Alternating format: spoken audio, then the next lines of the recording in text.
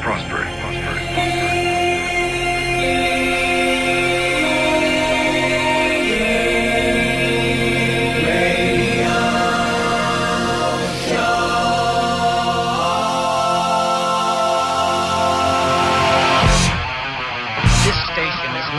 Ultimate power in the universe. It's Geeky, Jules, Geeky Pleasures, radios. Geeky, Jules, Geeky Pleasures, radios. Don't go to work, stay home from school. Turn up the radio, it's time for Jules. Superheroes, the latest on Star Trek, where do you go? The Geeky Pleasure Show. Video games, music, pirates, what do you do? Tune in to Jules. So wake the neighbors, break their windows, drag them all to the Geeky Pleasures Radio Show. Good evening, everybody. Good day, good welcome, good whatever it is. Welcome to the Geeky Pleasures Radio Show, only here on the Look 24/7. If you've been paying attention at all during this week, you know that my partner will be joining me shortly, and tonight we are discussing sex, so you will not want to miss that. All the songs coming up are about sex. Do not go anywhere. More Geeky Pleasures Radio Show coming right up. Who's talking about the latest gadgets, the queen of geek, the Geeky Pleasure Show. It's getting closer, the time is here for Geeky Pleasures Radio Show. Grab a popcorn, take a seat, it's Jules on the block, 24/7. Leave any bigotry in your quarters. There's no room for it on the bridge.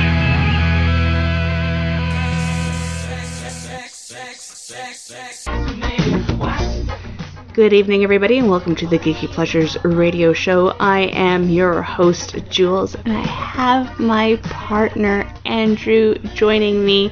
Oh, I'm so excited. I have to meet a few things here because I'm like totally a goober today. I have to wait for the song to get to the end. I'm just laughing because I'm so excited. So you heard George Michael's I Want Your Hips. Before that you heard Eurythmics' Sex Crimes. Before that you heard, and this won't, there we go, oh, pause, I said, we're paused here. And at the top of the hour you heard the Geeky Pleasures Radio Show by the wonderful Christopher Kogot, and you can find his music by going to christopherkogot.bandcamp.com. So, as most of you realize this evening, tonight we are discussing sex and relationships on the Geeky Pleasures Radio Show. I was very, very excited when my love Andrew said that he was going to co-host with me. You guys really have no idea how huge this is. No idea.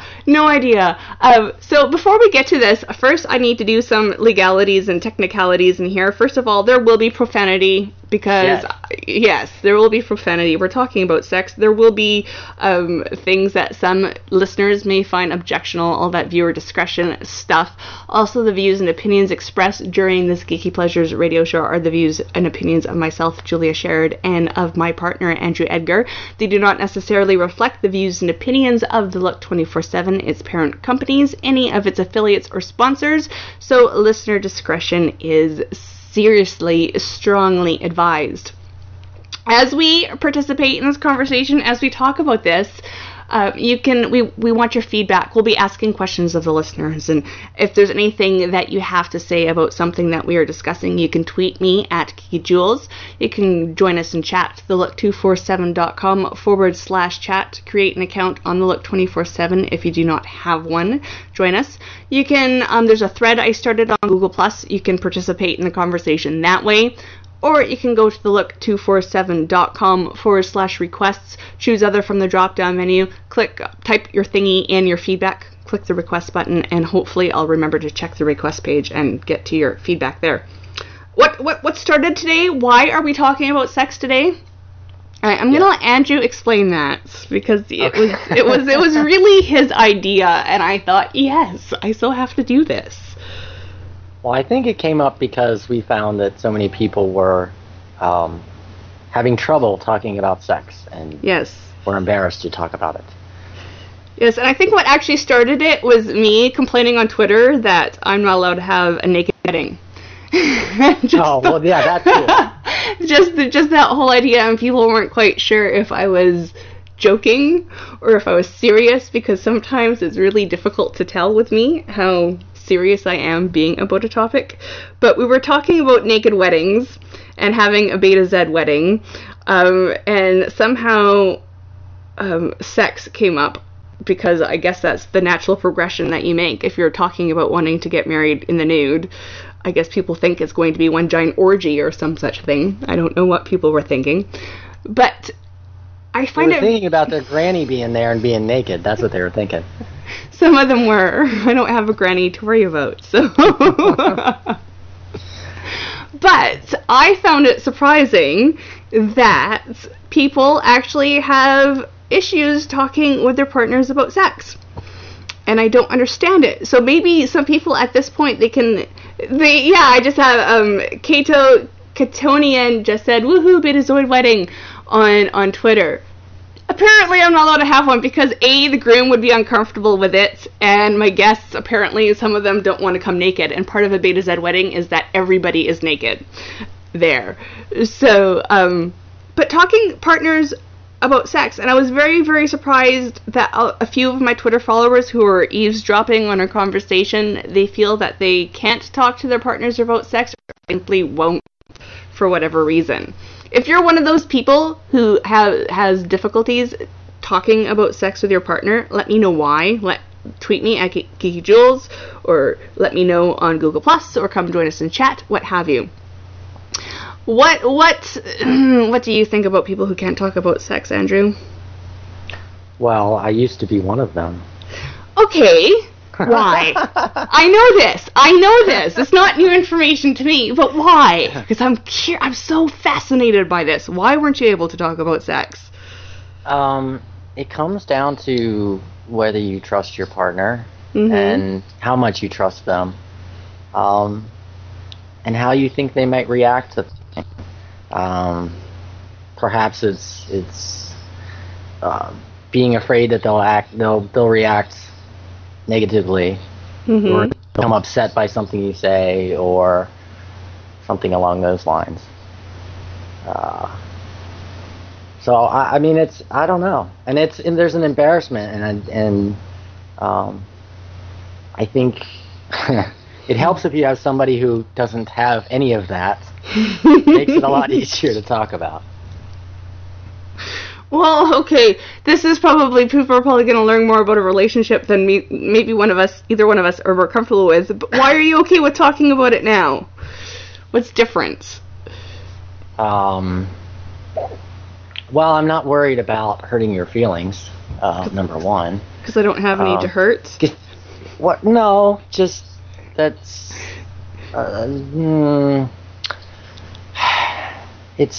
It's just something that's in this area. I don't think what I'm going to talk about is likely to hurt your feelings. So that just comes from talking to you. So it just makes it easier. I don't know if I can explain it beyond that. Okay. What do you think about people or how their sex lives are if they can't talk to their partners about sex? Well, I think it varies. I mean, I think there's some people that just can have sex and they do their thing and they don't ever have to talk about it. Those are lucky people. If you have problems in the sex area of any sort, not being able to talk about it means you're not going to fix it. So I've experienced that as well with the whole, having somebody that wasn't interested in sex, and it was not an easy thing to talk about. To kind of change topic here for a second, Dan just asked in chat, so why partner and not lover or fuck buddy or whatever? Because are you asking why I call Andrew my partner, Dan? That's what I'm going to assume until I read in chat differently. The reason why I call Andrew my partner, and I think it's a very Canadian thing, normally I think when I talk to Americans and use the word partner, a lot of them assume that my partner means female. In Canada, though, partner means a non-married person who is like a spouse type relationship. So he's not my boyfriend because boyfriend is high school and casual and you don't know where it's going. He's not my fuck buddy because that is friends with benefits.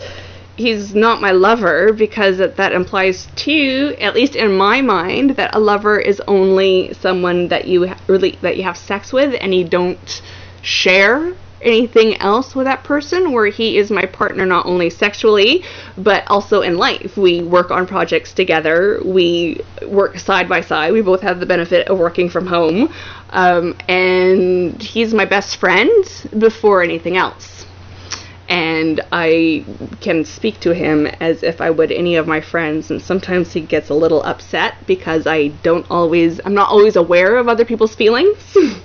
But he's my partner. He's like a business partner. We even have a relationship contract that lays out the terms of our relationship and our partnership, because I'm crazy that way and I need to have relationship contracts. Even with my friends, people I consider friends, there's a negotiation process that happens before I will say, yeah, you're my friend, because they have to understand what it means to me, because I'm bizarre.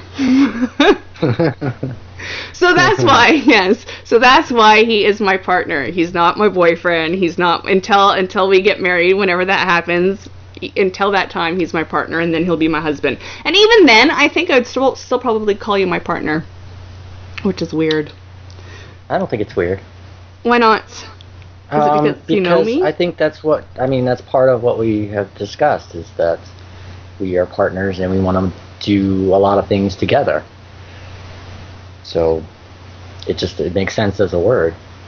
Fair enough. So I have this thing where I think that this is an opinion that sometimes gets me in trouble because people think I'm being judgmental of others, but it's just the way that my brain works.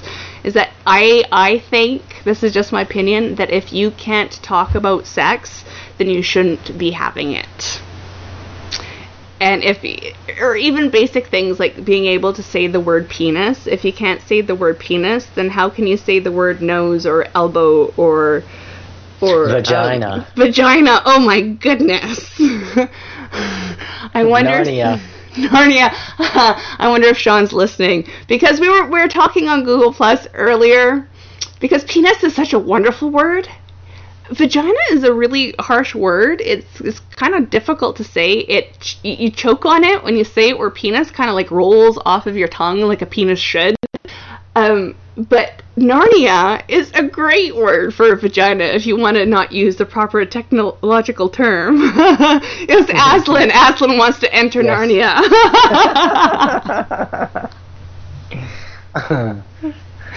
What do you think about people that can't even... oh, no, see, it's not joking. Dan just said Aslan is my name for my penis. But see, the funny thing is, Dan, we were having that conversation on Google Plus earlier where Sean, one of my Google Plusers, he came up with Narnia for vagina, and he said to me that Aslan wants to enter Narnia. And we had a great laugh about it, because that was his way of saying, like, permission to come aboard type thing. How do you, because here's something that is really bizarre to me, and I don't know if it goes back to the fact that your sex education in the States is extremely different than it is in Canada, and I'm wondering how much of the ability to talk about sex openly and honestly with somebody has to do with the lack of sex education in the States. I don't know if I can answer. I mean, there's a wide range of sex education, from the whole abstinence only crap to there's probably places in America that are doing the same things that they're doing in Canada, and they're teaching people how to use condoms and that sort of thing. I don't know. They didn't do that my time. It's very controversial when they do. So, but the question: does that make it harder to? Yeah, I think that does. People can't talk about penis and vagina and all those other things.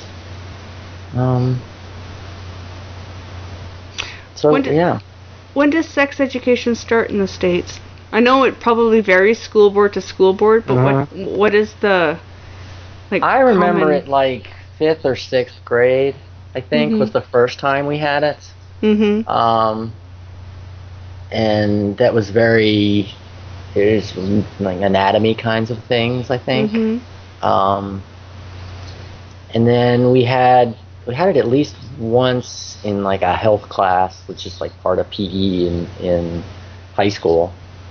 And I don't remember it all that much. But I definitely don't remember talking about condoms, or at least, I mean, there certainly was no demonstrations or any of that sort of thing. There was no hands-on. Really? No. So how, because this fascinates me, because it's something that you learn in grade 8 here is the condom part. Sex education, when I went to school, started in grade 5. Now it starts in kindergarten. And when it starts in kindergarten, it's more how to protect yourself against sexual predators. And then once you get to grade 5, it's the whole menstruating talk and toxic shock syndrome and different things that can happen when you're menstruating. And then in grade 7 is when you start the actual about STDs and being sexually active and safer sex and birth control, and part of it is watching Degrassi Junior High as part of sex education. Grade 8 is when you actually learn how to put a condom on a banana, because most people don't know that you have to pinch the tip of the condom when you're applying it, which I find bizarre, because to me it's just something that I've always known, because we were taught it in school and we actually had to do it as part of our, aside from the anatomy parts of it and having to label like the vesicle and all that other stuff. Yeah, I mean, I think there is, I don't think there's a lot of, at least in the later grades, there's a lot of controversy with talking about the anatomy so much. It's just anything that suggests, anything beyond don't have sex, I think is where it just becomes a controversy, and, politicians are chickens, and so it never goes anywhere. And what about, here's another thing that really has intrigued me lately with this whole birth control thing that's going on in the States right now, is at what age are you able to get birth control in the States without parental consent? I actually have no idea. Really? Because here, I believe here it's 14. Yeah, you I don't have need no to have idea. I don't know. Maybe somebody else knows, but I don't really have an idea of when. It would vary by state. That would be something that the states would regulate. And do schools make condoms available there, or is that too very controversial? Some really, some do, but it's a very controversial thing. Really? So that baffles me. Okay, so growing up then, where did you get your sex education? I just remember this today. When I was still pretty young, I mean, puberty age, I remember I used to listen to the Dr. Ruth show a lot. Okay. You're aware who that is, right? Yes, I am. Yeah, so I think I did get a lot of information from that, and my parents did provide books and that sort of thing. We never really had any discussion that I can remember. And I don't know if that was different from my older brothers, because, by the time I came along, I heard people talking, and so, I don't think I didn't miss out on that. But that doesn't get into, there are details it doesn't get into, like condoms and that sort of thing. Really? That's fascinating. I find that beyond fascinating. Mine, aside from sex education in school, sex was a very open topic at home. With my mother, it was too open, though, because she's bipolar, and things just get crazy when you have a bipolar alcoholic parent. There's not good boundaries and appropriateness there. So and then there was sexual abuse that happened as well. So that kind of set me up for some negative things when it comes to sex, or at least it did. I've gotten over them. I've worked my way through them. But regardless of that, like even with the school system, I always knew that if I couldn't comfortably talk to my parents about sex, that I could either talk to my PE teacher or the school counselor about it, and they would help me set up a doctor's appointment, etc. Because you don't need parental consent for that stuff here once you reach a specific age. Yeah, it would make sense, you know. I mean, if kids are going to have sex anyway, so it would seem to make sense to deal with it, but there's just too much of that attitude of, if we don't talk about it, they won't do it. It is stupid.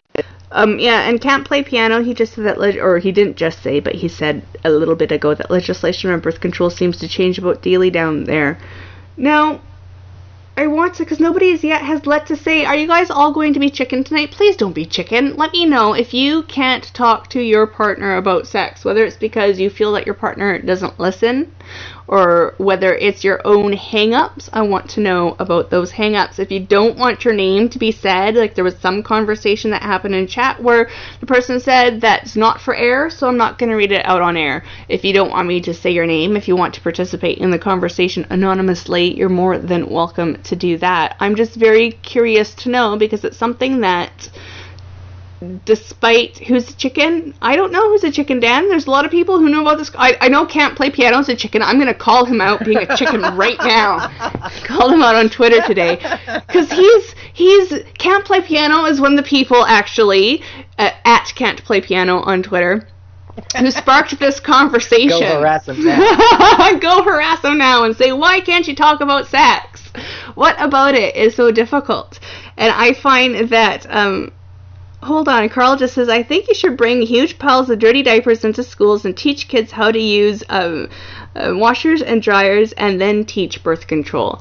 Do they have down there? That reminds me of something that some schools do here and some schools don't as part of sex education, is like taking care of a bag of flour or an egg. Or I've seen it on TV, so I assume somebody has that. I don't remember that when I was growing up.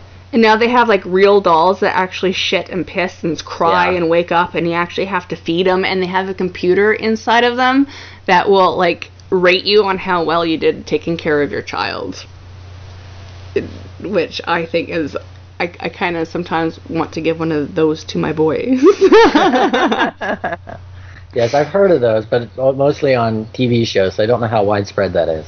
So I'm going to ask Can't Play Piano point blankly, and maybe he'll stop being a chicken shit, and why he feels he can't talk about sex. Because I believe, if I remember correctly, he's married.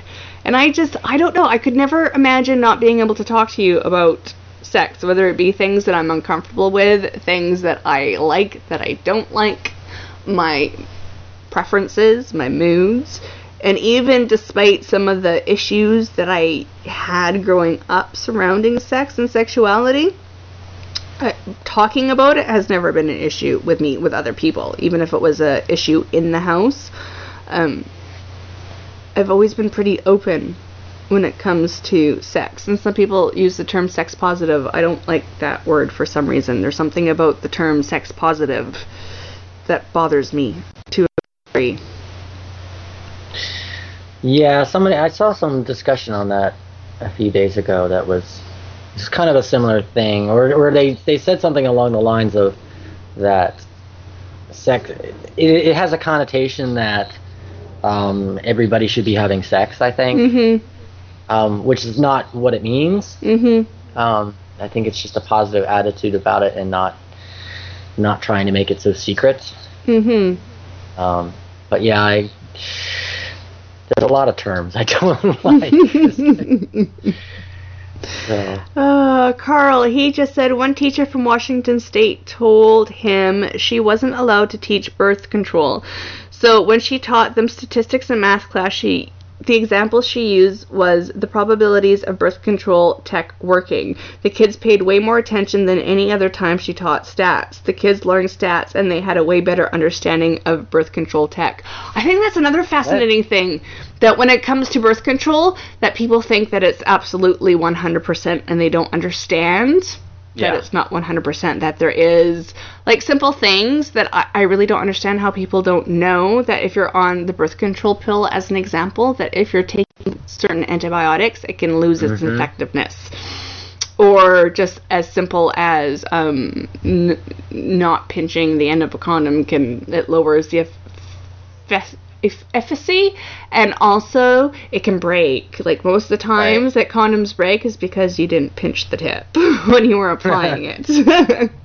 And it boggles my mind, just these things that you would think would be common sense, how many people don't know them.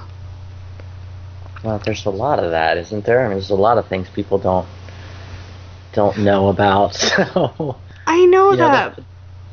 The fact that it's not talked about openly in the United States would I mean, it kind of follows that people don't know anything and they don't know the right things, because when people are talking about it, like, I would think that kids are talking about it, whether the schools are talking to them with it, the things they need to know. They're still talking about it, but they're talking about crazy things that are ridiculous, and there's nobody there to give them the correct information. But here's, like, I don't know. Sometimes I feel that these misconceptions or just this lack of knowledge is like in the, I don't know, I want to say 50s. I'm just going to say 50s, even though if it may not be factually the actual decade. Like, if you stand up after sex, you can't get pregnant. Or if you do it in this position, you're going to have a boy. Or all those crazy things that people used to tell each other, like, that when friends were talking to their friends about sex. This is like, yeah, well, if you stand up immediately afterwards, you can't get pregnant. So have all the unprotected sex that you want. Yeah, where do any of those things come from? Where does astrology come from? Yes. Why do people still buy into it? Yes. Dan gave me another example, that the whole sex conversation on Twitter that I said to somebody. He said the fact that people think that early withdrawal is a reliable form of birth control is crazy. That's another thing that blows my mind, is people that pull out, you can't get someone pregnant. That they forget that you don't need to ejaculate to get someone pregnant. It's not as, the odds are lower, right, but you can still get someone pregnant with your pre-cum. Yes. And another one that I find crazy is people who use the rhythm method as a form of birth control, when the rhythm method is supposed to be a way to get pregnant. You're supposed to use it as a way to track your ovulation to help you get pregnant, not to stop you from getting pregnant. Okay, hold on. Coca-Cola douche protects you from getting pregnant? What is a Coca-Cola douche? Somebody please explain that to me. Exactly what it sounds like. It's really? Using Coca-Cola, yeah, that's a myth. This is the first time I've ever heard of a Coca-Cola douche. Do women actually do this? I don't know if they actually do it. I know the myth's been around for a long time. Wow. Oh yeah, Carl just said another misconception is when you have sex during a woman's menstrual cycle can change the probability of baby being male or female. Yes. When you have sex during the menstrual cycle, and also the fact that if you have sex on your period is another one that you can't get pregnant. Sure, there's normally, but things go crazy. That's another one. Just because you're menstruating doesn't mean you can't get pregnant. What else? Okay, Dan just says, you know what you call people who use the rhythm method as a form of birth control? Parents. Oh yeah, and Carl said that one isn't a myth. Oh my goodness. There was another thing, if we're talking about misconceptions, things that I find amazing, and we talked about it during the Canadian show in chat, are things that people don't know about sexual like being safe during sex. Like, having sex when submerged underwater is very, very, very dangerous for a woman. And it amazes me how many people don't know that. Well, I was trying to look that up on the internet, and I wasn't finding any good sources on that. Oh, well, I wonder if Sue Johansson, she used to have a show in Canada called the Sunday Night Sex Show, and now she is gone, and she has a show on the O channel, I think, and it's out of Los Angeles. She left Canada and started to do her sex education show in the States because Americans need it and Canadians and it's the chances are very rare, but if you are if you're in a shower, it's not that bad. But if you're having sex submerged, like either in the bathtub, in the pool, or a hot tub, then because there's pressure and you're forcing water into the vagina under pressure, it can cause bacterial infections, number one. Number two, if it's really forced, like normally the cervix serves as a pretty good barrier, but sometimes water can be pushed through the cervix and it can cause an error or water embolism. Well, that was the one. That was the one that I saw in a couple places, but there really wasn't any. I didn't see any good information on what the chances are of that. Well, it doesn't matter what the chances are. Something that I wouldn't want to risk. I don't really have to worry about it anymore because I don't have that plumbing. But when I did have that, there was no way that I'm gonna risk that. I had enough issues when I still had my plumbing. Then I didn't want to risk forcing water under pressure and causing an air or water embolism and dying because of sex in an environment that isn't too comfortable to begin with. Yeah, it seemed like the chances of an infection was a much higher risk. Mm-hmm. Kinds of things. And then there's also the, and I didn't really, I only checked this while you were talking about it in chat, but the other thing that seems to be a real issue is that condoms tend to break in water, and I think it's because of the water is not so good for the friction, or it makes too much friction. So. Yes. Oh, another thing is petroleum-based lubricants in condoms, and people use that, and they have no idea how wrong it is to use a petroleum-based lubricant when you're using a latex condom. Or even, I don't know if it's the same issue with the poly condom, but I know for sure you can't use, you should use water-based lubricants instead of, well, even generally, you should use water-based lubricants instead of petroleum-based lubricants, and I don't understand why people would use petroleum-based, like Vaseline. Why? I'm gonna stick some oil on me and shove it inside of somebody else. That seems really healthy. Well, America likes oil, so maybe that's why. I don't know. Drill, baby, drill. Drill, baby, drill. Yes. Oh my goodness. And Can't Play Piano is being a puss. He is not letting us know. I'm gonna embarrass the crap out of him until he lets me know what it is why he feels he can't talk about sex. It only can be one sentence, but it's his fault why we're talking about this today. Carl just said you can use a full body form-fitting wetsuit in a hot tub, then you don't need a condom on top of that. Please tell me, Carl, what are you going to stick your whole body? I'm having some really interesting visuals trying to figure out what on earth you're getting to. Can't play piano, shrugs. I got all day. I have all day too. Actually, I don't. Okay, so then I want to ask you this, Andrew, and maybe other people who have had issues talking with their partners about sex can chime in here, because you have had issues in the past talking about it. With me, you don't. But say you still had issues talking. Say hypothetically you couldn't talk to me about sex, or you felt that for whatever reason I wasn't open to hearing it. Is there anything that you could hear from me as your partner that would make you comfortable talking about sex? Or how you think, as someone being uncomfortable talking about sex, could approach the subject to try and get a conversation going? For me, it's, it's pretty simple. I mean, the fact that you're open about it means that I can do as well. But I think I get this feeling that there's other people out there that there's just a block that's I'm not even sure what it is. I don't have an answer. I don't think we've heard from anybody who can tell us what is it. I mean, I've been perusing the sex subreddits on reddit.com recently, and there's mostly what you hear, because you don't hear it from the people that have a problem talking about it. You hear it from their partners, and they're trying to figure out, how do I talk to my partner about this? How do I get them to talk about it? And I don't know that anybody has an answer. I would think that you should try and start with having fun with it. I don't know, maybe some people just take the subject way too seriously. I don't know how they can, especially if you actually look at people while they're having sex. It's like the most ridiculous thing ever. It's hilarious. Yeah, it's ridiculous.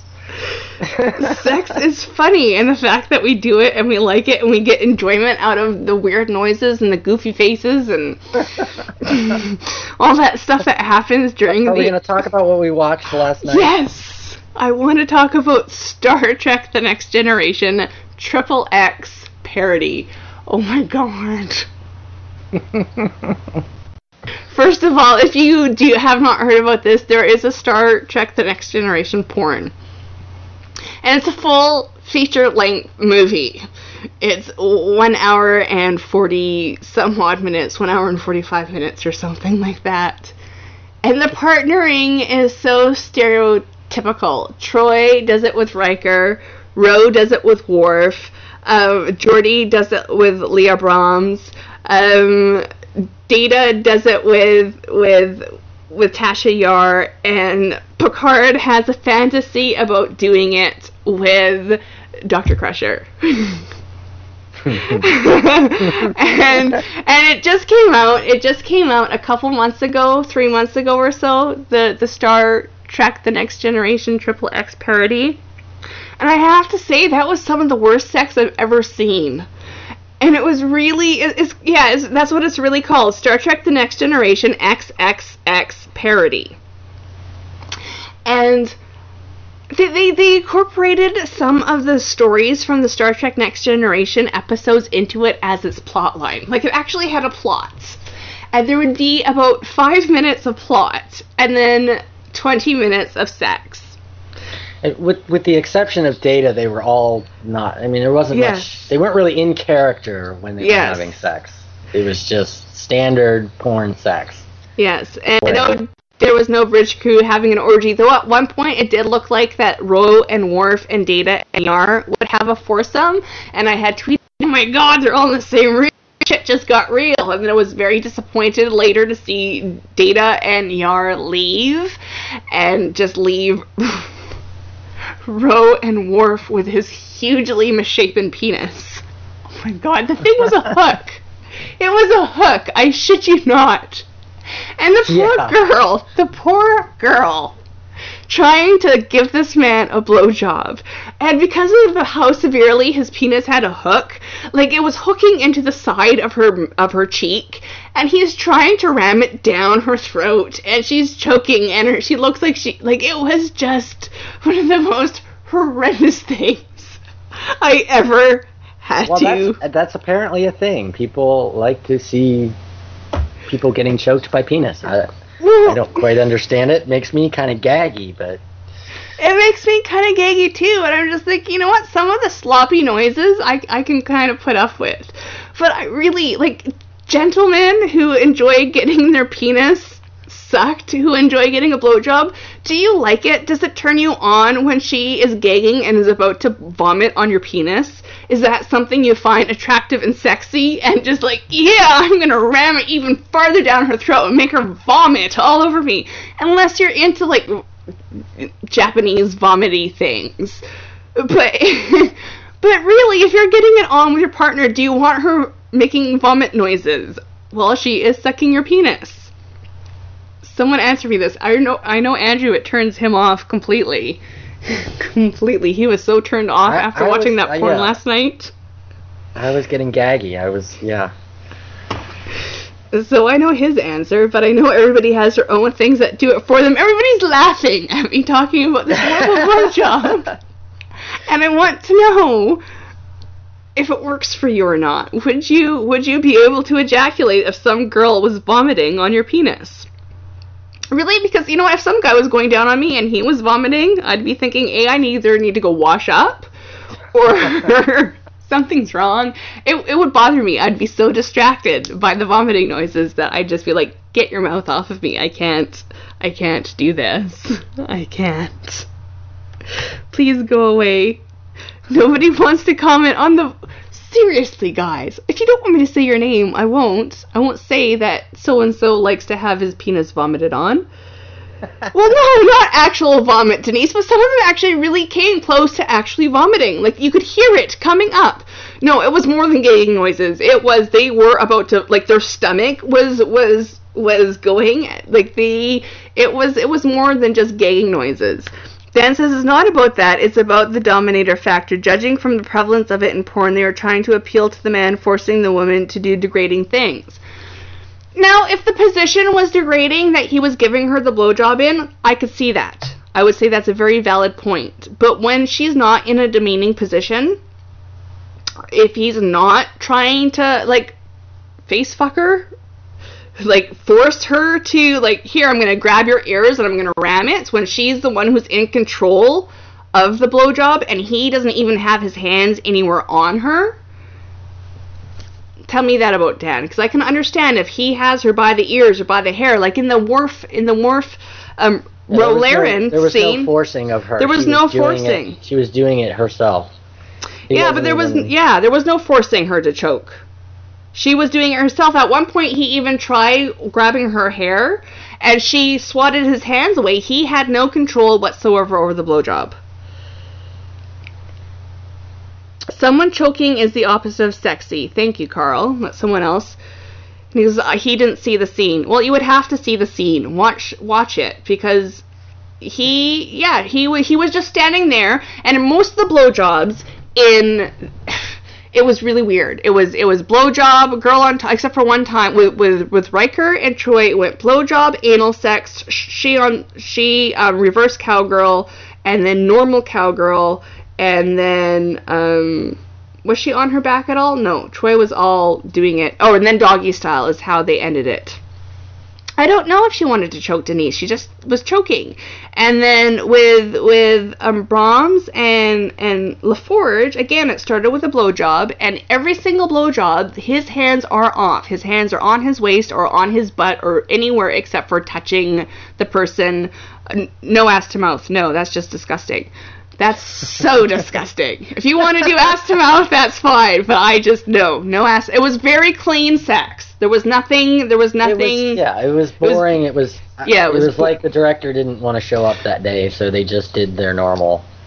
See, her face didn't seem like she was okay with it, Denise. She looked like she was in a lot of pain, but she had control of the situation. So it was either the director forcing her to do it, or because it looked really painful to her. Like, even when she's moaning, supposedly, when they're actually getting it on and having the intercourse, she looked like she was in pain. I didn't think she was... Really? The whole time I was like, poor girl. Well, what I was thinking was that she was... Well, I mean, it might have been a direction from the director, but it's like, how do you... There's no way to gag and not look like it's painful. Yes, but even when they were having sex with his clawed, hooked penis, she looked like she was in a lot of pain the whole entire time. And I don't know. If it was me, I'd be like, you know what? I need a guy with a different penis, or get a body double or something. I'm not having sex with that. You can't pay me enough to have sex with that misshapen penis. Like, I've seen some pretty misshapen penises in my life. Jordy's penis was misshapen too. His penis looked like a banana, but at least it wasn't hooked at the end. And banana penis, that's easy to maneuver around. But when the guy is like, you seriously have to look at Worf's penis. So we're on Brahms and Geordi. They had sex again. It started with a blowjob, and then it went to reverse cowgirl, and then regular cowgirl. And then they did spooning. What else did they finish with her? No, there was not a single one. And then afterwards, we already discussed, they had some really interesting positions with Ro and Worf. She was standing up. One of them, she's like in the splits, standing up. They had sex mostly standing up the whole time, and I thought, well, that would be kind of comfortable or uncomfortable to enjoy it, because he can't relax. She has to keep her muscle control to stay in these standard acrobatic positions while they're having sex. No, I have not seen Flesh Gordon. That was from Dan. Yeah, I've seen parts of that. Have you? But that's just soft type stuff. Denise just says that's our new band, Jules Banana Penis. Yeah. But I have to say though, out of all, and then we'll skip ahead to the end. Picard, he just got a blowjob, and it was a horrible, horrible blowjob on his desk in his ready room. No sex, and it was all in his head. It was a daydream. But when it came Picard to... doesn't actually ever have sex. Yes. He only has it in his head. Right. Oh, Y_kid on Twitter, he just tweeted, maybe the directors were trying to make it look like an authentic Klingon penis. You know what? Like, that's another thing that was said in chat. I think so. But I don't know. Like, there's other ways of making him look like he instead of hiring some guy whose penis is, like, so misshapen that I cannot, having lady bits, having a vaginal canal, I cannot see any way possible that it would be comfortable and pleasurable in any way, shape, or form. And I've had 2 kids, so that's just... And they have the whole holodeck, that's where we're going. There's a starship, and they caught in adjust gravity for sex standing up. No, there was no... They were at every... The scene between Tasha and Riker was done in the holodeck on the bridge. The scene between Leia and LaForge was done on the holodeck. The scene between Worf and Ro was done on the holodeck in a holodeck gym. They were all in simulated spaces. Except for Data and Tasha Yar, they had it actually in her room. Data stayed in character, and the man is fully functional. He came and he kept on going, and he came again, and it was actually all the other cum shots were very, very, very unimpressive. There was no bang whatsoever. It was just a little spurt, and there's like, where's the cum?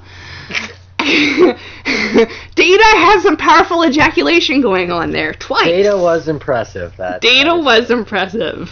I can't believe we're talking about porn and the porn that we watched together.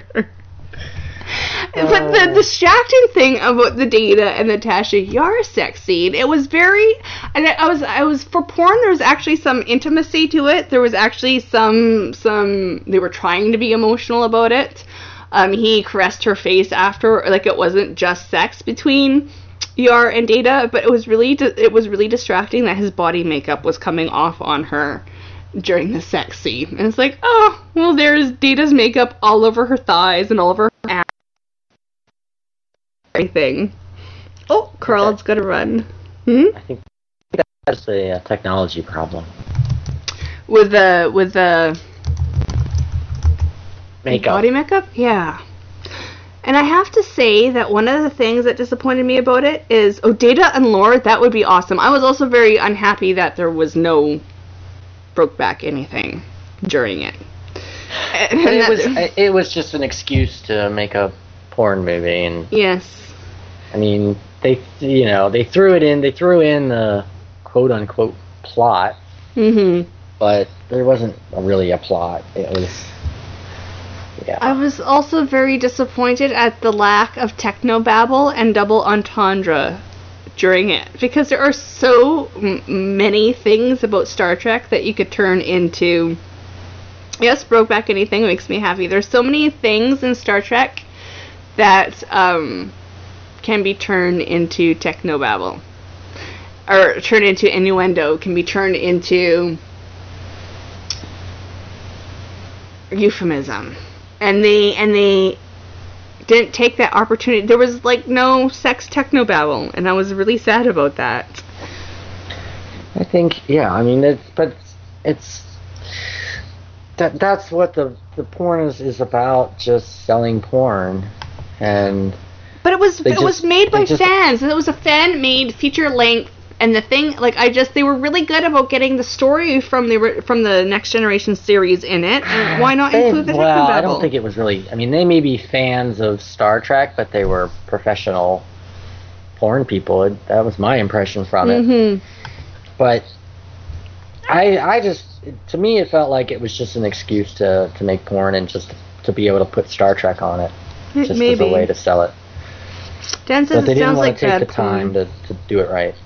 I'm trying to think, is there a good porn? I can't think of any. Hurry back, Denise. I can't think of any porn that I've seen that I would consider good porn.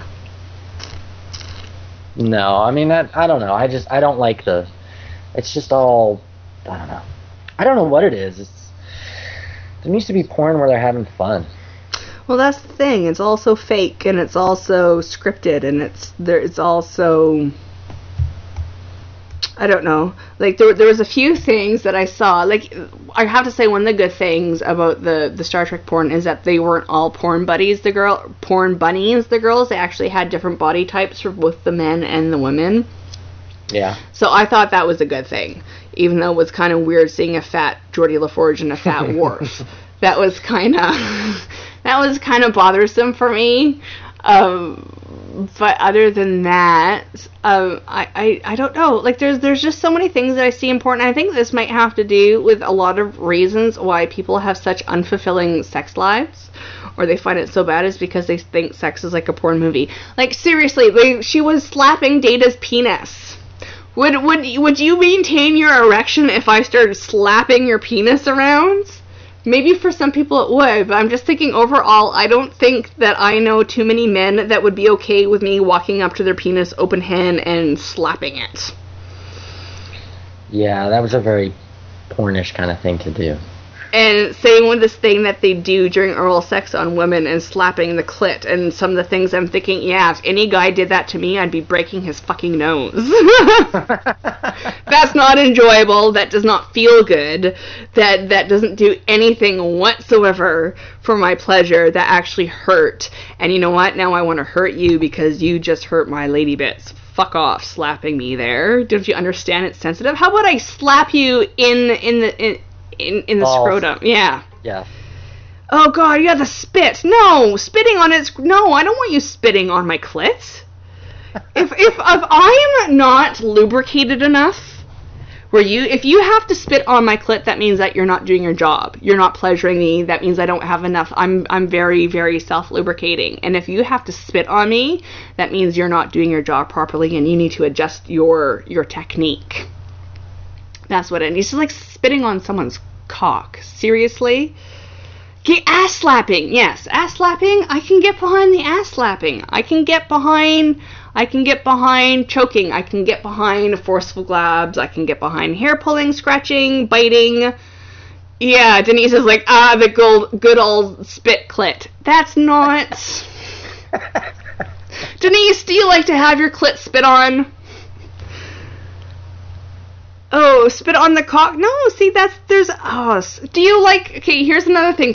There was this one... Was it Ro who was doing a lot of spitting on the cock?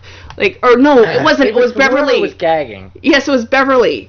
Beverly Crusher doing a lot of spitting on the cock. And I can understand spitting a little bit because you need extra lubrication, but it was like gobs and gobs and gobs of saliva, and it was stringy, and it was just...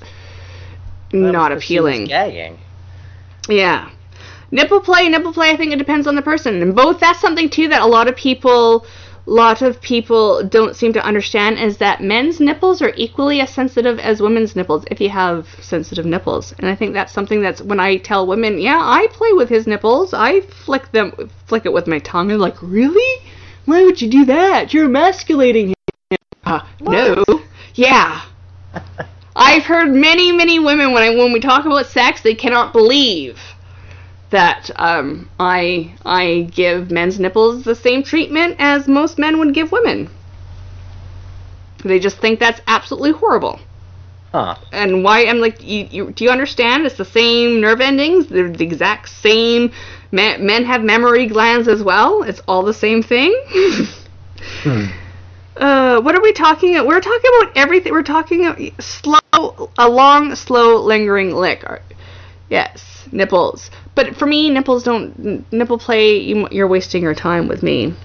No, yeah. That's spitty. I'm talking about people, Denise, we kind of are doing two different things right now. People who spit while giving oral sex and slap around either the vagina's clit or penis while giving oral sex. If that's spitty, lick that shit, she said. Because there was a lot of spitting in the porn. That's why we're on spitting, is because it was something that came up, was like, oh my god, look at all that those copious amounts of spit and slapping around. Can't play piano says, what's the big deal? I got nipples, they don't work, but I got them. So can't play piano. Do you not have any feeling in your nipples? Are you one of these unfortunates like myself who has like no nerve endings there and it does absolutely nothing for you sexually? What did it look like? You have to watch the movie, Denise. Seriously, find it. No, not drool. Not drool. I'm talking about gobs and gobs and gobs of saliva. Stringy, long saliva that when she would pull her mouth away would extend a foot long. No over-exaggeration. And it was droopy, and it was slimy, and it was disgusting. Okay, what about the guy spanking the clit with his penis? Another porn trope. Yeah, no, the spanking with your penis, spanking it with your hand, sucking on a clit is good. Spanking it, not so much. Especially if you have to, just imagine for a second, because the clit is the same tissue as the glands of your penis.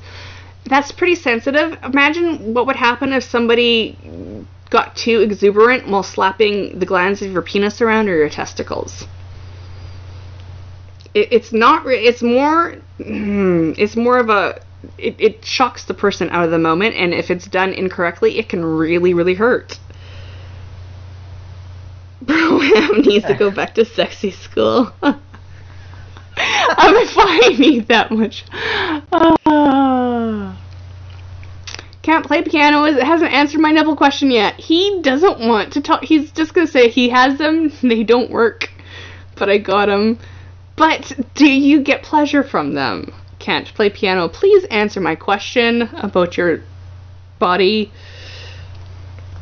Because I think that's another thing that if something wasn't working for you, would you speak up about it? Or would you just let it happen and quietly grin and bear it as something's going on that really does not turn you on, is actually probably turning you off? I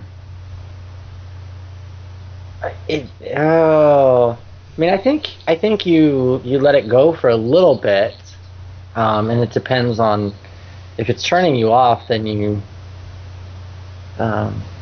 try to move on to, or you would want to move on to something else. Mm-hmm. I think you have to pick your moments. Mm-hmm.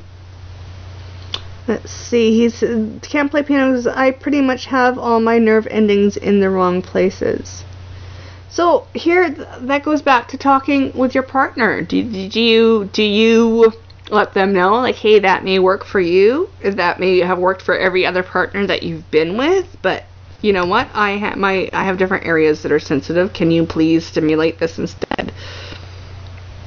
Yep, women are different for different people. Yeah, but there's still some. See, this is where I'm starting to get bothered. It's because men are different too.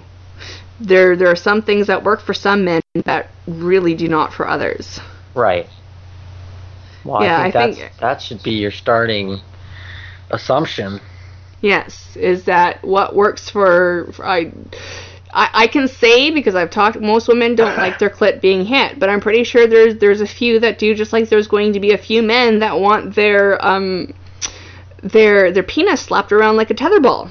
But I think most men, the idea of someone like coming at their penis and slapping it around like it was a tetherball is not a really appealing something that's going to happen. Most men get very, very jumpy when you go and try and hit their genitals. I wouldn't even want to risk it, because I'd be like too afraid that because if I accidentally, even lightly, slapped part of the scrotum in the process, that would hurt. Yeah. That would really, really hurt. And I'm just like, I don't want to hurt you unless you want me to hurt you, but you have to let me know beforehand that you want me to hurt you.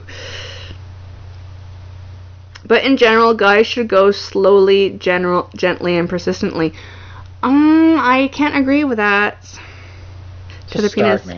Maybe to start, I don't know. Can't play piano. If you slap a guy's balls so they wrap all the way around his penis, you do not win the game. Safe words, yes, safe words. Do you have a safe word? I have a safe word. Andrew needs to think of a safe word.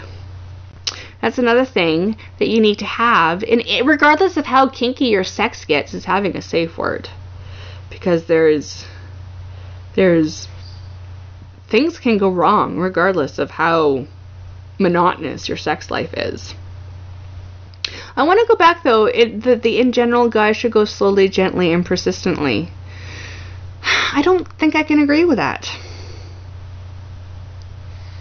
Well, I think when because there's two ways to go about things. Just one way is to talk about it, and the other way is to base everything off of reaction. Mm-hmm. And if you're going off a reaction, you have to start slow. Mm-hmm. And I mean, that can work to some extent. You may not find everything out, though, because you may not think of something to do that would work really well. Then again, there's people that don't know what works really well on them. Well, exactly. What about that's another thing, masturbation. That's like my default answer to everybody lately. If they're like, they tweet like, I'm bored, give me something to do. My answer for everything these days is masturbate. And that's something that I don't think that men and women do nearly enough, and that's masturbate either solo or with their partners, and watch their partners so they can learn what does it for their partners. And I think a lot of problem with women and why they can't reach orgasm via penetration is because they haven't masturbated enough and they don't know what works for their bodies. Yeah, it's interesting. I've been spending, I don't know what's it been, a couple of weeks I've been looking at that Reddit sex, or the sex subreddit.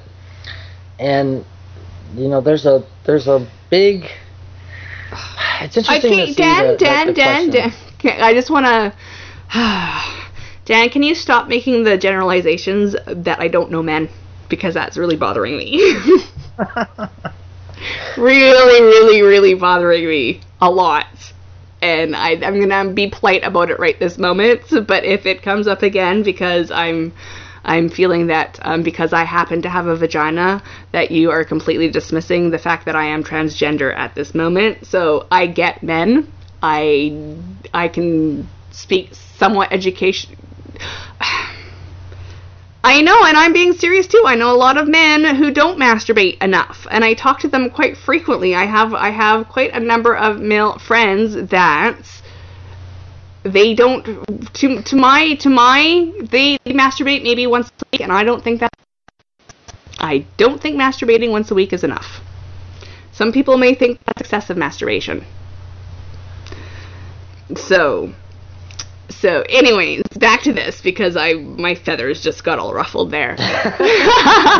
But the masturbation part of it. I was going to come back to the men, but just, and this isn't broad sampling, but what I was noticing was a lot of young women talking about, who had not experienced an orgasm. Mm-hmm. And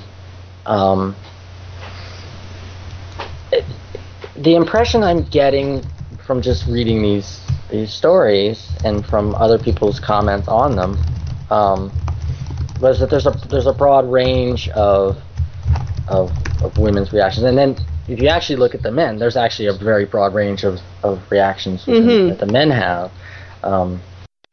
From there's guys that have never masturbated, and to me that seems like a really really difficult if you're going to actually have sex. And you're not just if you're asexual and you have no interest in it, then it doesn't really matter. But if you have no idea. Well, that's where I'm talking about, is if you're asexual and don't have a sex drive, then that's fine. You don't need to masturbate. But if you're one of these people that are complaining that you're not reaching orgasm, you're not masturbating enough.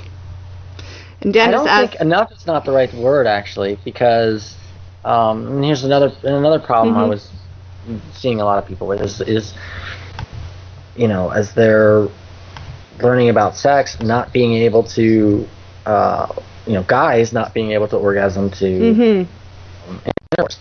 Yes. And so there's this thing where they've trained themselves to orgasm to their own to masturbation, but they have not. But their technique doesn't work when it comes to intercourse. So there's a whole subject about how to fix that. But it's the thing with guys is that's there's how am I trying to say this? There's the possibility that you can masturbate just to get off, and it's spend a few minutes and then it's done, and then it's just a short-term thing. And then there's if you actually want to know how you work, you have to take more time with it. Yes. Well, I'm talking about that. The exploration part of it is. Dan asks, is there such thing as too much masturbation? I think Andrew kind of answered that. Is if you masturbate so often that you can no longer reach orgasm via actual penetration, then there's something wrong. There are also people who can't reach orgasm if they're wearing a condom. They need to start masturbating with a condom on. Yeah.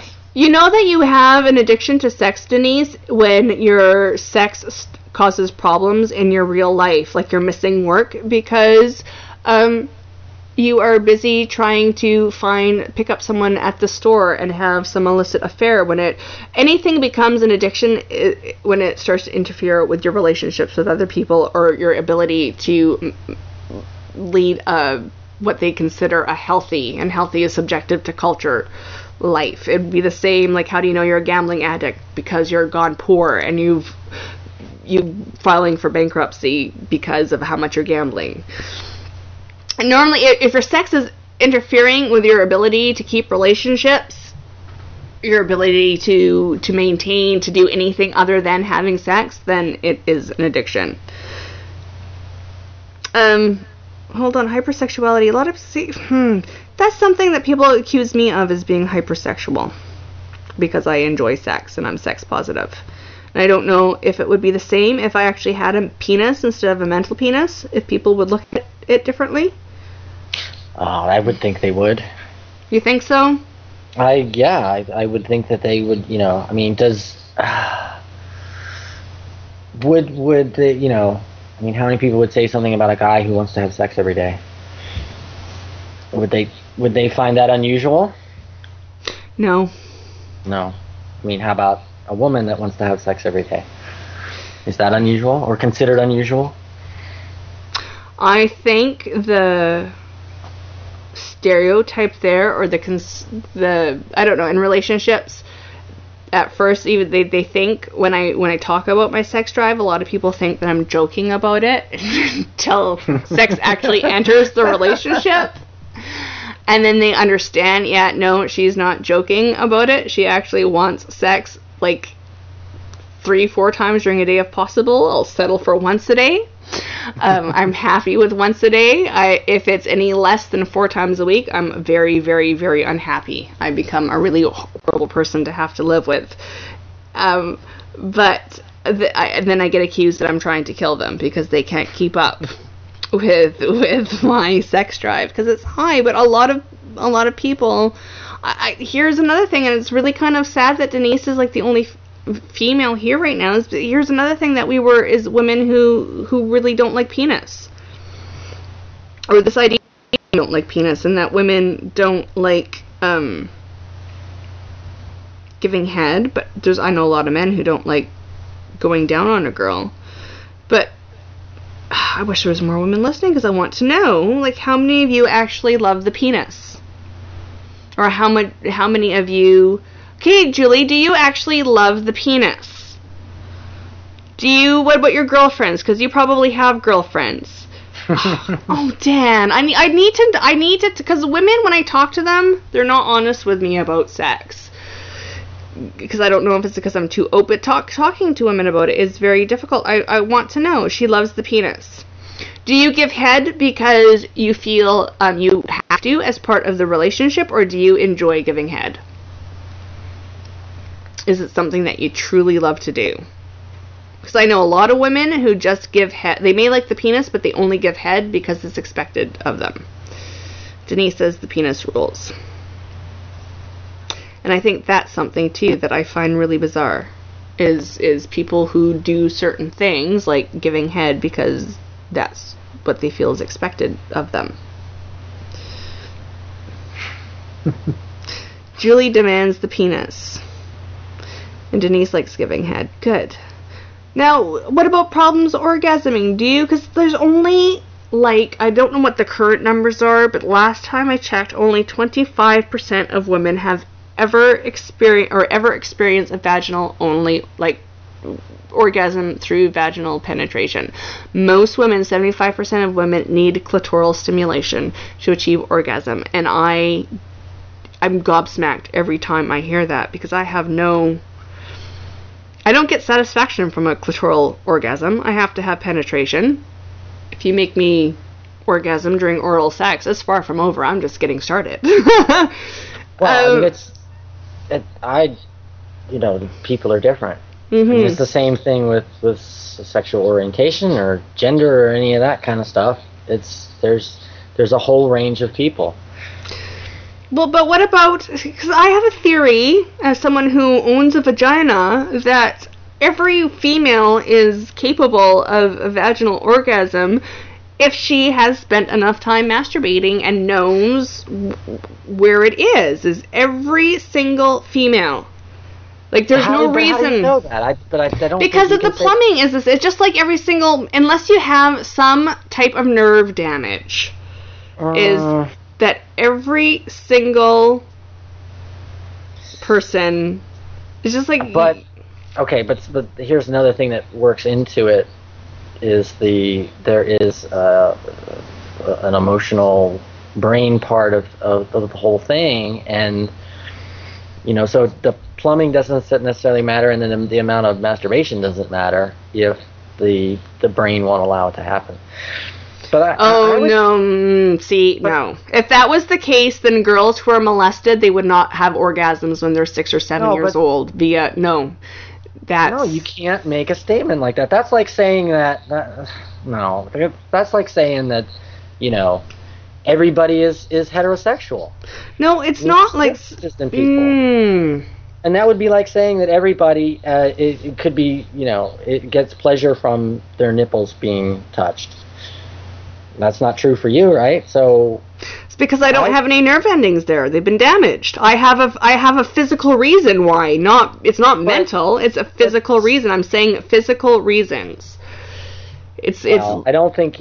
I think the plumbing is the same, but who knows what the details are? I don't know. I would just leave it open to the fact that people can be different. And I don't see any reason why people can't have different levels of. So outside of medical reasons, like say they had the unfortunate circumstance of having a female circumcision or other damage to you honestly think that some women are just not capable of orgasm? I think it's a possibility. Outside of biological reasons for it or medical reasons. Well, I mean. What about men then? Absolutely. Really? I mean, it's the same reason that there are people that are asexual and they just don't have any interest in sex. I mean, so. But they're still capable of ejaculation, regardless if they have no sex drive. You can still make them ejaculate. But I'm not saying that they're. That's what I'm talking about. I'm not saying that they have issues with. I'm not saying that people that have issues with, having an orgasm are asexual. I'm just saying that people are different, and there's a range of all sorts of things. So I would need evidence to say that everybody's exactly the same. I have a real problem with the idea that everybody's just exactly the same. Mm-hmm. And it's just technique. Well, that's what I'm talking about, those technique. Is that if you're not having a vaginal orgasm, there has to you just haven't found the technique to make it possible yet. I think that's as arrogant as somebody saying that everybody should be straight, or everybody you should be the gender that your parts say that you are. Why? Because I think that people are capable. I'm not saying they have to enjoy it. I'm saying that they're capable of it. Just like a man. How do you know that? How do you know? Just because it's the same. It's the same reason why men can ejaculate, even when they're. There are some men that can't.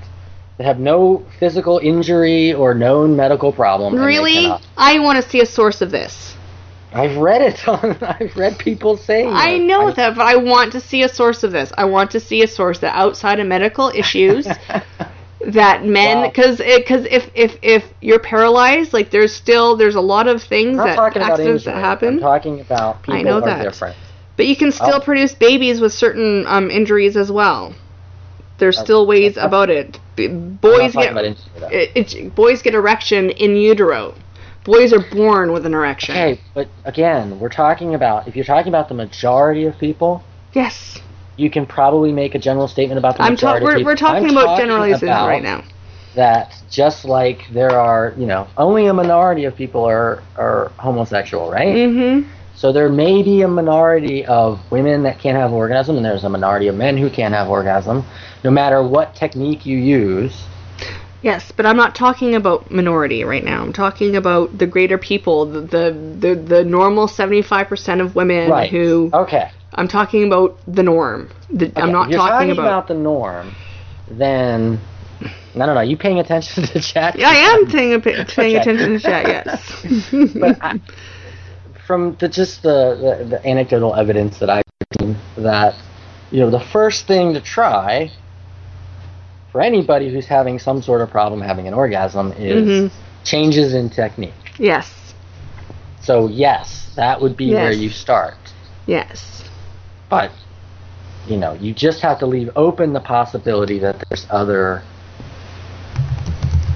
there's ranges of people and how they... Well, of course, I'm talking generally right now, because we can't talk about every single person, but there's like the women who, like, I would never be as bold as to say that all women are capable of multiple orgasms, and I feel really sad for women who aren't. Multiple orgasms, I think, is something you have to really know your body, or just be super whatever, to be capable of that as a woman. That doesn't mean that I don't feel sad for women who aren't capable of them, but I can accept women not being capable of multiple orgasms. It's the same for men. Men have to do a lot of work for them to be capable of multiple orgasms. And it can happen. It's more difficult for men to have multiple orgasms than it is for women. But because there's lots of roadblocks. What kind of low roadblocks are you talking about, Denise? I think we're talking roadblocks. I would think of would be centrism. Okay, here's it. Yes, Denise. I want to ask her about these mental roadblocks, because she lives in the South, and sex is really, really young men can come quicker than older men. In general. Yes. Refractory period is shorter. Yes, men can, but I'm talking about like Data. He came and there was a bounce back period. He was still hard and he kept on going. To go back to the porn, there are some men that don't lose their erection at all, and you can even have an orgasm without ejaculation for a guy. That's rare, but it is possible. Well, it's hard to talk about. Okay, Denise, why is it hard for you to talk about sex? Is it cultural? Do you think it's a side effect of living in the South? Do you think it's a side effect of family dynamics? Why, for you specifically, is it difficult for you to talk about sex? Positive, not a cut in the film. Yeah, but there at least wasn't a cut in the beginning. There could have been. We don't know how long he actually kept going. Yes, but there was no cut from the time that he came, and when they changed position, they could have cut them, but he kept going for quite a while before there was any change in position. He came, and they kept shooting and filming, and it went on. The cuts were very, very painfully obvious, and there was a continuity error in one of the cuts. So. Denise says people aren't comfortable masturbating in general enough to figure out that an orgasm can actually be sustained for a really long time. Well, it's gotten easier. I don't know because I don't want people to think that I'm slutty or that I know too much. Well, yeah. Yeah, see, that's the thing, is I like being a mysterious proprietress. But see, that goes back to I've never been, I don't know, my sex drive, I'm not ashamed of it. I don't consider myself slutty because I have a healthy sexual attitude. Though I have had a few women think that I'm slutty because I have a healthy sexual attitude. Men, they just don't want to believe it, and then after they realize it's the truth, they can't handle it. Denise, it's weird for a woman. Are you married? How old are you? Are those questions? Are you a professional? Blah. So really, I want to go back to Carl here. Well, lots of considerations for women. That's really upsetting. I think that's something that needs to change. I think that's it. Well, I mean, really, if you're talking about it in public, I can understand. But the problem with it is that those ideas are going from the public sphere to the private. If you're talking about two people and what they do, or one person, what does one person do by themselves that nobody is ever going to find out? Lock your door? I mean, that's where it gets to be a real problem. I think many men agree. Many men agree with what, Denise? And then Carl, going back to the multiple orgasms for men, Nemo, non-ejaculatory male orgasm may not be as rare as some think, as many men would assume is absolutely not an orgasm unless they ejaculate. That could be true. I think there might be some men may not recognize a non-ejaculatory male orgasm. But the stigma goes into the brain. See, that's I don't know, when you grow up with the idea, I mean, I think I can understand if you grow up with the idea that sex is bad and dirty, and it's only for making babies. That gets into your head. And I didn't even grow up in that, and there was still some guilt within the idea of masturbation, which I don't even know where that comes from. Maybe it comes from, at least when I was growing up, the whole, making jokes about people jerking off. Why is that even a joke? I don't know. I think part of it could be religious reasons, because if you ejaculate, like if you're Orthodox Jew, you have to wait, you're considered unclean, and you have to wait so many days after ejaculation to go to the temple to be cleaned before you can have intercourse again. So some of it does have religious connotations to it, because ejaculation, same with menstruation, you have to, at least people who practice Orthodox Judaism, I'm surprised that they even have babies altogether, because after you menstruate, you're unclean for so long. After you orgasm or ejaculate, you're unclean for so long. After you have a baby, you're unclean for so long. And there's spent so many time having to wait to be clean to go to the temple to be purified that I just think, when do you have time to have sex? You have a wet dream. You have to wait so many days and then go to the temple and be purified and before you can have intercourse again. Okay, the way things are hurt men too. Some men are more repressed than women in different ways.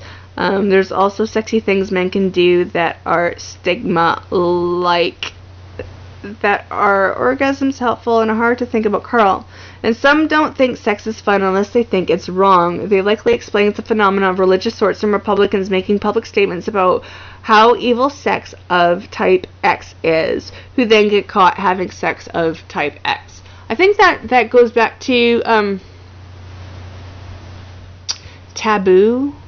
A lot of things seem to be taboo in the United States. And so they do it and they don't want to get caught, and maybe part of it is they're all a little bit of exhibitionists and voyeurs and like teen pregnancy is so high specifically in some specific states and areas that teach abstinence only. Like, how many teens get pregnant down there? Like, it's not as if teen pregnancy doesn't happen in Canada, because it does, but the numbers are just so skewed. And I think it helps. It helps when you know how babies are made to not make babies. I mean, you're not going to stop everybody from being stupid, but at least if they know, then they have the ability. You can't prevent it if you don't know how to prevent it. And I mean, it's I just shake my head at it. So do you any of the issues that you had talking about sex previously, how much of it was the relationship and how much of it was what you perceive to be as taboo? For me, I don't really think it was taboo for me so much.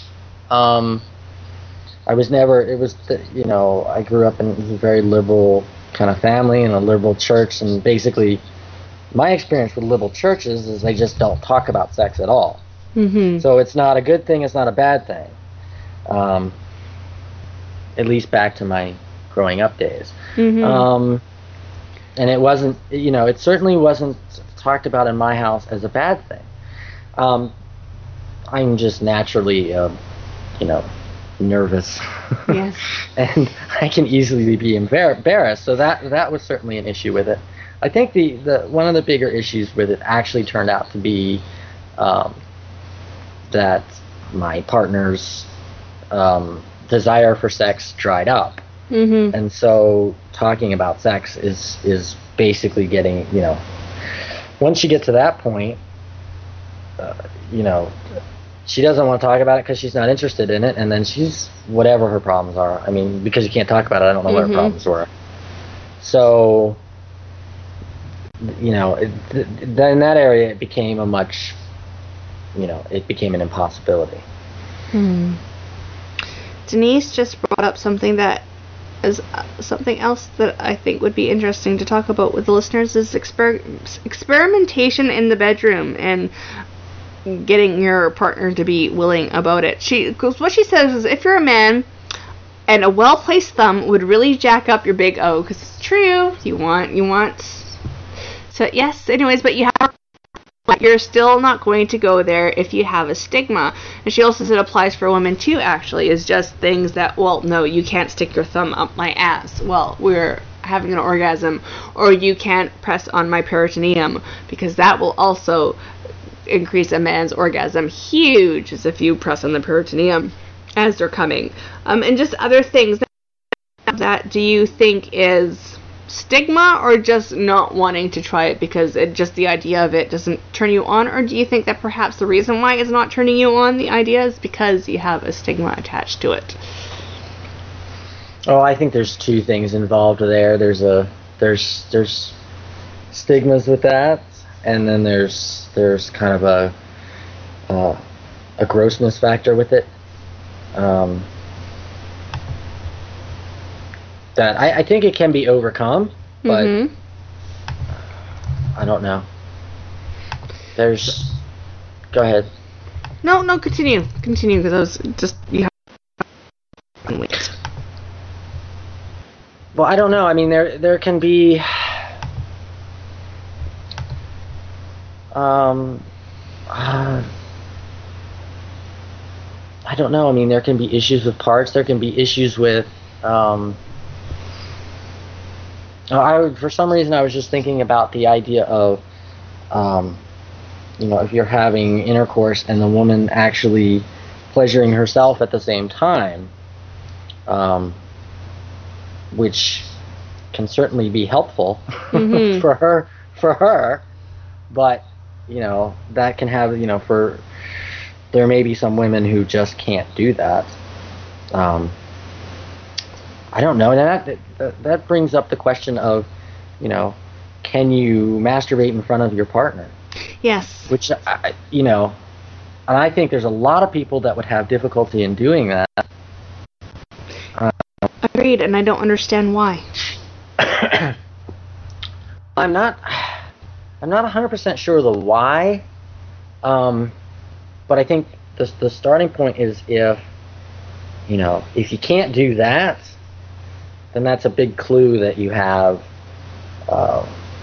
just like not being able to talk about it. That's just like not being able to really share all of yourself, I guess. But I don't know. I don't really even know where all of the embarrassment comes from with masturbation to begin with. See, Denise thinks it's kind of a private time. Denise, why do you think that masturbation is a private time? Because there's nothing that, for me, I like seeing my partner masturbate, and I like having him see me masturbate, and it's an opportunity to learn more about your partner. I would rather, if I'm not up for sex for whatever reason, if I'm having a bad lupus day and he needs to get off, then I want to watch him masturbate. I don't want him to have to go into the bathroom or go wherever, and I still want to be a part of, because it's your body. So, It's, it's just you're going to go right into the whole idea of how relationships work and how connected you can be to them. I think with masturbation, there's a sense you're kind of vulnerable. Just like watching porn, if you really just step back and watch it, it's kind of ridiculous. Yes. What humans do. So the idea of somebody watching you do something that's kind of ridiculous can be embarrassing, and that's, it becomes less so when you trust them. Well, that's the more that's you can trust them, the easier it is. Stan said that's all personal preference, and I can understand not wanting to, for whatever reason. It's just like some people don't want to do anal. It's not because they think it's bad. It's just their preference is specific things, regardless of what they think about those acts in itself. I'm talking about people who just think the act in itself is wrong, and not being able to trust their partner with that type of intimacy, and thinking that they can't talk to their partner about the fact that they masturbate, or if they need to go masturbate, or whatever, and having that conversation. I don't, personally, I could not be in a relationship with somebody that I cannot talk about all those things to. That if I'm having a really bad day, that I can't just say, you know what, sex is off the table today, which rarely happens. I have to be really, really sick and a lot of pain for that to be an actual thing. And there are some days that if I'm really wanting to have sex, then I'd say, you know what, you need to go in the bathroom today because I really want to join you and I can't, and it would just be too painful to watch because and there's other times it's like, please, I want to be at least there for it. Because I have no desire to have sex at this moment, but I really want to be a part of you getting pleasure in some way tonight, because I'm just not capable of doing it.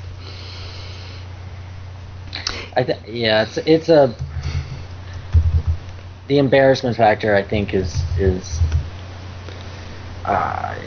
it's not something that's easily explained. It's just kind of there. But I do think that it is possible to get over it. Well, that's what, yeah. At least with a partner that you trust. So, Denise is like, that's actually really sweet. I'm like, I suppose it's sweet. I don't know. I think it's understanding and nice, she says, but and was really cool to hear. Well, I'm glad that me talking about masturbation in our relationship was really cool for you to hear, Denise.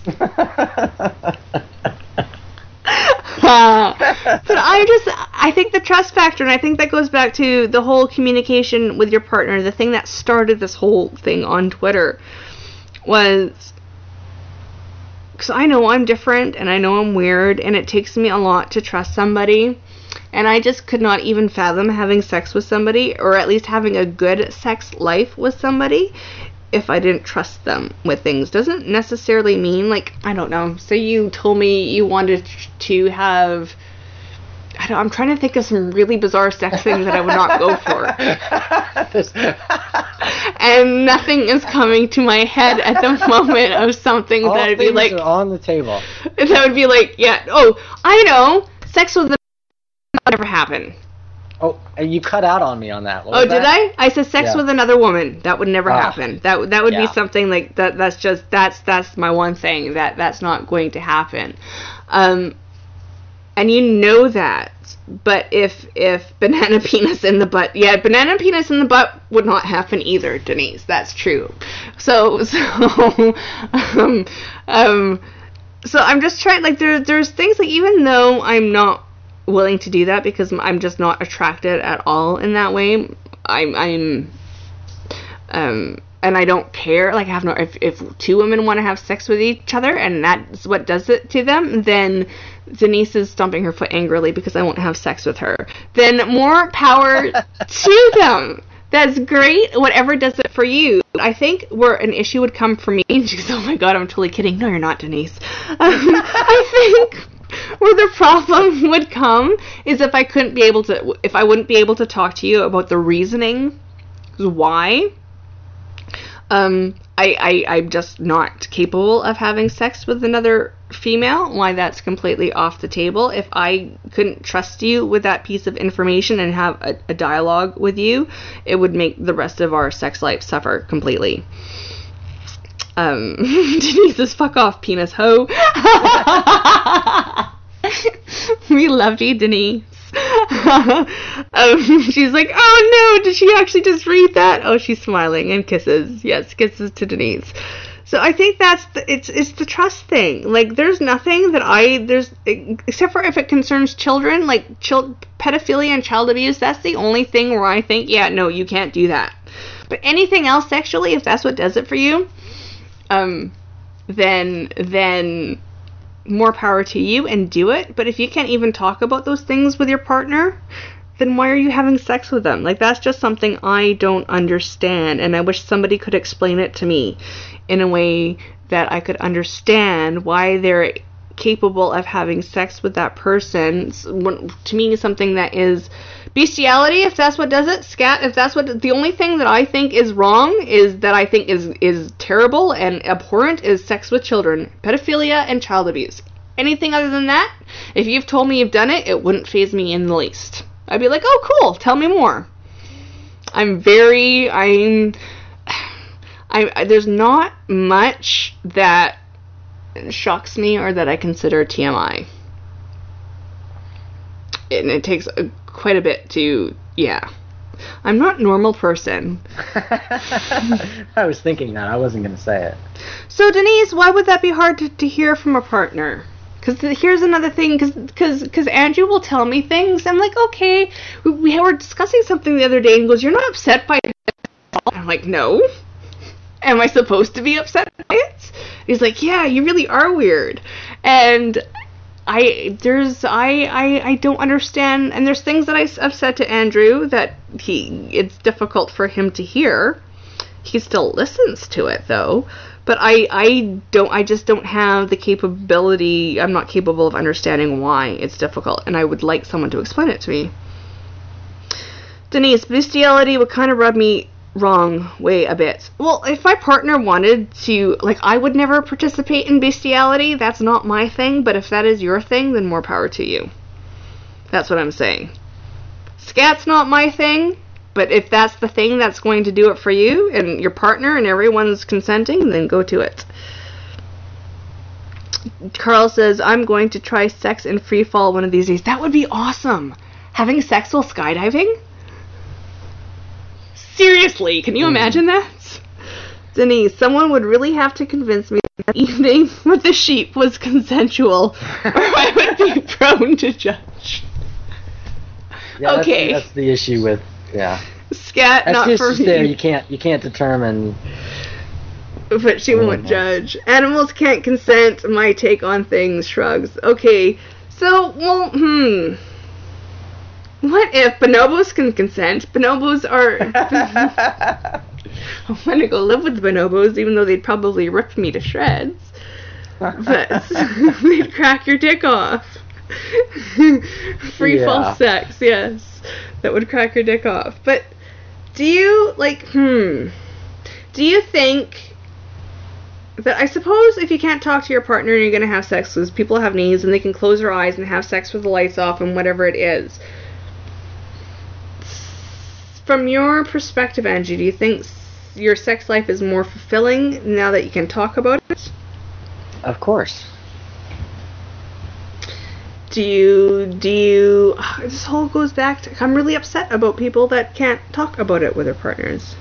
Well, I mean, I don't understand. I mean, I don't really care, but I don't understand people who can just meet somebody and go have sex with them. It's just not something that I would be. I don't think I'd be able to do that. Probably be able to do that, but. So casual. I don't think it'd be that great. So casual sex, meet, have sex, never talk to them again. See, no. I can understand that, More so than I can understand it, but being in a relationship with somebody. Because if you're in a relationship, to me, that automatically instills that you trust the person and you have an intimate relationship with them. If you're not in a relationship and you're just having sex with them, speaking to them again, I can get that.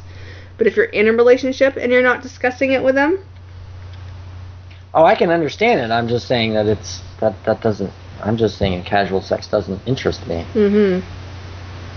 Oh, Carl was thinking more about in an orbiting space station rather than while skydiving for the absolutely. Sex. Yes. That zero G sex. Yes.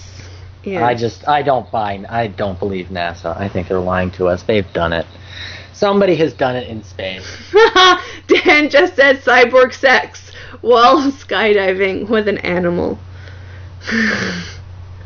That was like the best visual I've had in a long time. And Denise added a partridge in a pear tree. Well, I don't know. What's the fun in a cyborg is skydiving and having sex with an animal at the same time?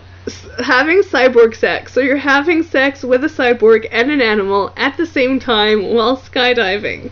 Okay. My brain is coming up with all types of interesting visuals on how that would work. Oh my goodness. What about bringing toys into the bedroom? What about it? People who are just unwilling to have that conversation, period. I can understand not wanting to bring it into the bedroom because for some people need it because for whatever reason. Like, it's another thing I hear women say that they would rather have sex with their toy than with a man. Again, I think, well, you're doing something wrong if you think that a dildo or a vibrator can replace a penis. I think there's some communication that's not happening, but I don't know. How do you feel about that? Because I think that's actually come up on the Reddit a few times, and just we've talked about it certainly, and we've seen it. I see it quite often, is women who would say that they would rather marry their sex toys than Lego dildo, no thanks. Yeah, no, that would not be cool. That would hurt. Ouch. Lego has sharp edges, yes. But what do you think about women who say that they would rather and they won't have sex unless there's a toy involved? Well, I don't think there's a problem if they need to have a toy involved. That just I don't have enough information to know. Maybe that's the way they get off. If everybody's happy with it, then no big deal. The issue, I think you were talking. Yes, go on. You were talking about the idea of women that would rather marry their dildos. Yes. And that, I think that just is the same problem of not being able to talk or being with the wrong person. At least the wrong person for having sex with. Say they've had sex with like a bajillion people. There's not a bajillion people on the planet, but say they've had a fair number of sexual partners, and they still. Well, if you don't like talking about sex, or and it's just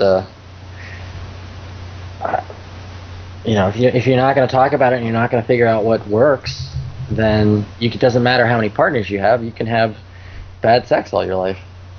Yeah, that's sad. Denise said there's a time and place for all things. Toys make different sorts of orgasms. Yeah, they do. But I would never in a million years, like, I'm not opposed to toys in the bedroom, but it would never replace the penis, ever. It's just not the same. For me, anyways. Well, for you, right. Yes. But I was, if they're really not having fulfilling sex without except for with their toys alone, then the issue's not about toys. Mm-hmm. It's about what they're doing together. Dan's bottom line opinion: if you and your partner are cool with it and you're both happy, anything goes as long as you're not hurting someone else. Denise, you can really have a nice afternoon with your rabbit. That's why we need our cyborg friends. Damn, does every woman love her rabbit? I had a rabbit, and I did not love my rabbit. My rabbit hardly got any use whatsoever. But the issue's not that they want to have their, they want to have their I've never had a sex toy that I've loved. Right, Sex toy, it hasn't brought me pleasure? Yes.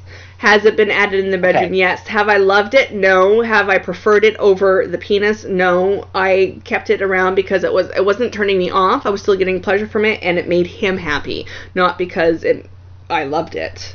It was that's just another thing to do. But the issue here is the question you asked was about women who what I was hearing your question was women who basically aren't getting much out of sex, and the only thing they're getting is their own alone time with whatever their method they're using. But I'm also reading chat as we're talking, so that's why the conversation is jumping. If they, you can have both things. You can have your alone time and your sexy time with your partner, and if I would hope you would at least try to have, if you want to be with somebody, I would think you would want to have the sex be as good as it possibly can be. So, but then again, there's some people that are just not, they just don't care. They're just not, that may be, some women may feel that way, that it's just so much, they just consider it a hassle and whatever. But is it whatever if they're in a relationship? Well, depends. The issue comes up where the two people are not in agreement. And so you can go all the way back to your relationship agreement idea. And if it's part of your agreement is that sex is involved, then it's an issue. If the one person doesn't have any interest in sex. But you could also have two people that want to be together and it's not an issue. So whatever they want to do is whatever they want to do. But I can tell you that when one person wants to have sex and the other doesn't, it sucks.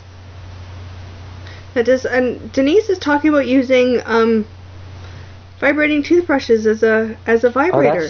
That's fascinating. That's pretty popular, apparently. I've never heard of that before. See, because because you have, I know it's state to state down there, but sex stores here are in the open, and they're like almost, well, they're not on every corner, but most towns have at least one. The vibrators that Trojan puts out, they're not called whatever they're called in the States. Like, they're actually called a vibrator here. It's a personal massage device or whatever the hell they have to package them like in the States.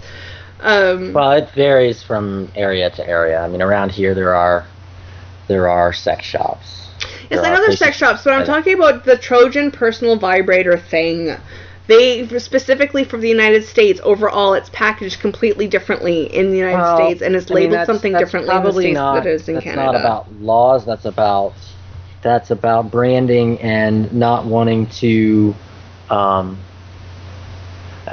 I don't know because I haven't looked into that, but I would, one of the things they can do so they just don't have any group go protest some store because they carry the thing is just, brand it a certain way so that it's not as open. But here's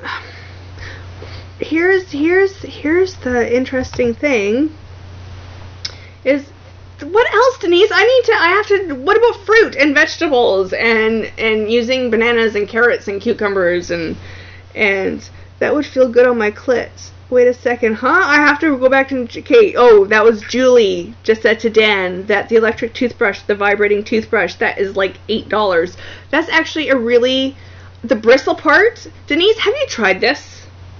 I want to know, because I'm thinking the bristle part would not feel good, but the back of it, I can see being quite enjoyable, because a vibrating toothbrush, the one thing, here's the thing, girls, when you're buying your vibrators, a good sex shop, number one, will have a tester. They will have a demo with batteries in it. And if you want to know if the vibration is going to be too hard or not hard enough, you always put the vibrating part of it, the little part underneath of your nose, you test it on your upper lip. on that little dent underneath of your nose, and then that has about the same sensitivity as your lady bits, as your vagina, as Narnia. But I'm thinking, because an electric toothbrush it can't be so vibratory that it's going to cause your gums to bleed, that would actually probably be by default one of the perfect settings for at least clitoral stimulation. What? I have a story about the electric toothbrush. Okay. Apparently, a company, and I don't know if they're marketing a product yet, but there's apparently some company that has started to, or is about to start to, make vibrators based on the same technology that's actually used in some of the newer electric toothbrushes. So really? They're actually, because there's some kind of motor that they're using that is especially good for that sort of thing. Wow. I just read that, I don't know, within the last few weeks. Wow, that's fascinating. Do you know what? We're out of time, though. So if anybody in chat has one last final question, or on Twitter, tweet me at Geeky Jules. I'm going to check really, really quickly here the requests to see if there's nothing there. So does anybody have anything to say? I could keep talking this forever. I'm very disappointed in my audience tonight. I'm glad, Andrew, that you didn't clam up tonight, and we actually were able to talk for quite a while about sex. Probably some of the listeners know way more about our sex life than they care to know at this moment in time. Because have you been tweeting about this? I have been tweeting. I told people, yes, I've been tweeting since Andrew said that he was going to do the show with me tonight. I've been so stupid with Giddy. Oh my god, Andrew's gonna talk on air. Andrew doesn't talk to people. You guys don't understand. If there's more than 3 people in chat, Andrew won't talk to anybody. And it's text. He's my introverted buddy. And you guys really have no idea how seriously amazing that Andrew has been talking, not only talking, but very openly and honestly about sex tonight. Well, people listened. It's amazing. I'm feeling so loved at the moment. It's I don't celebrate Valentine's Day, but if this was Valentine's, this would be it. You talked about sex with me while my listeners listened, and for once didn't participate as much as they normally do. So there's more of us talking instead of the listeners' feedback. However, we didn't lose that many listeners, so I guess they like listening about our sex life. You sick people. Denise is calling me introvert. Introvert. For those listening and who can't understand my crazy Kanakistani accent, enter as an E-N-T-E-R, verts. You may enter. Dan's gonna call me the Queen of Narnia from now on. One of my nicknames is actually the Bionic Vagina, because I keep going and going and going, and I can take a punishment. But I like the Queen of Narnia too. The royal, the regent. No, the regent isn't quite the royal ruler, kingy type. There needs to be a gender neutral term for king and queen. That's what there needs to be. Oh, I had one a while ago. What was it? Royal Highness of Narnia. Yeah, there was something else. Maybe it was. Yeah, it was Highness. Maybe it was. So, bearing no questions, we're now at time. The $6 million vagina. That is one expensive escort. Holy cow. I want to thank everybody who listened this evening, who listened to Andrew and I talk sex. You guys really... He's going to get lots of inappropriate comments from me once we get off air, because this is amazing. Thanks everybody for listening. Tomorrow, the next live... Dan's apparently not doing his show, so the next live show will be... Yes, I get it, Dan, with the Bionic. The next live show will be tomorrow at 1 p.m. Pacific, 4 p.m. Eastern, 9 p.m. GMT. Joe Covenant Lamb with The Joe Show. Coming up next will be the Audio DJ. I'll be on air next Monday beginning at 1 p.m. Pacific, 4 p.m. Eastern, 9 p.m. GMT, with playing 4 hours of a little bit of everything to get you through the remainder of your Monday. Don't forget to follow The Look on Twitter at Look247. Follow us or circle us on Google+, gplus.to /The Look247. I'm sure you guys know my Twitter and my website and all that other stuff. And you have to keep watching, following, because really, really soon, Andrew and I are going to be announcing a project that we're working on together. Oh no! We went theme shopping today for the website, and we found one that we both agreed on, and are really happy. So soon, some of our not so secret things, like our secret Twitter account, is not going to be secret any longer, and we have a project that we're both contributing to. So there's that. Thank you once again, everybody, for listening. As always, it has been my pleasure. Until Monday, I know I will talk to most of you over the weekend. Have a fabulous weekend.